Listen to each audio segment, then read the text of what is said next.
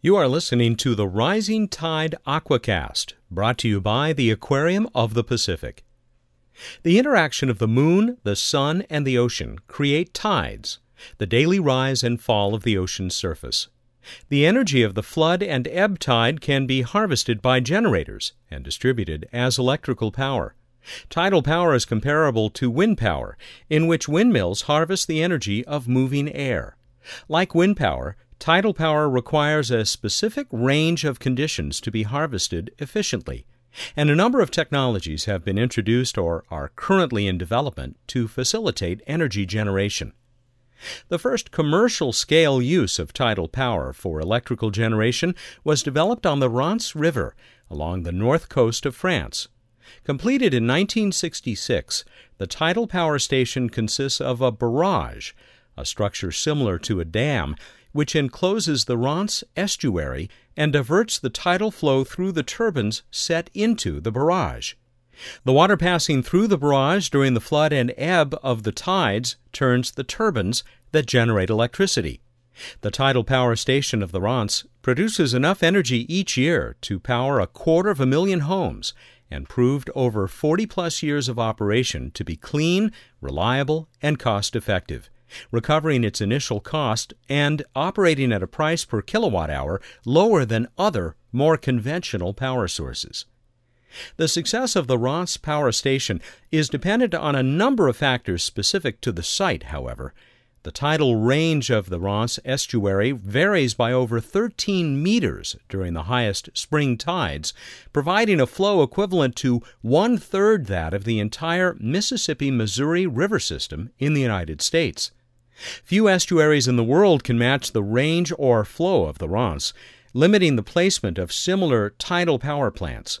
The presence of the barrage affects the habitat of the estuary by changing patterns of mud and silt deposits and affecting the abundance and distribution of wildlife species along the river, something power plant operators attempt to address by managing water levels during the tide's flood and ebb. With the limited availability of sites suitable for constructing barrages, another tidal power technology under development seeks to utilize tidal streams, the currents generated by the rising and falling tide. Unlike a barrage, tidal stream generators do not require enclosing a river estuary and storing water. Instead, the generators are anchored to the bottom of a natural tide channel and harvest the energy of the flowing water. There are several designs of tidal stream generators under evaluation around the world. The largest presently in commercial service, called Seagen, is located in Strangford Lough in Northern Ireland and resembles a twin propeller system mounted on a piling set on the sea floor. Tidal stream generators suffer from the same constraints that affect barrage power plants. A relatively narrow tidal channel in a location with a high tidal range is required for efficient power generation. This limits the number of suitable sites, and there are concerns that the broad sweep of the blades of the generators, though slower than windmills or boat propellers, may harm marine wildlife. Economic analyses show that a rotor area of at least 300 square meters may be required to be commercially viable. Perhaps the most significant challenge to tidal power generation is that the amount of power generated is only a fraction of that produced by conventional fossil fuel or nuclear power plants.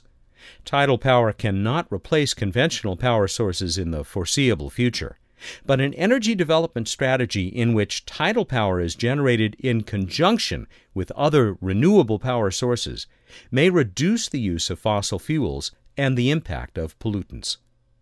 You've been listening to the Rising Tide Aquacast, brought to you by the Aquarium of the Pacific.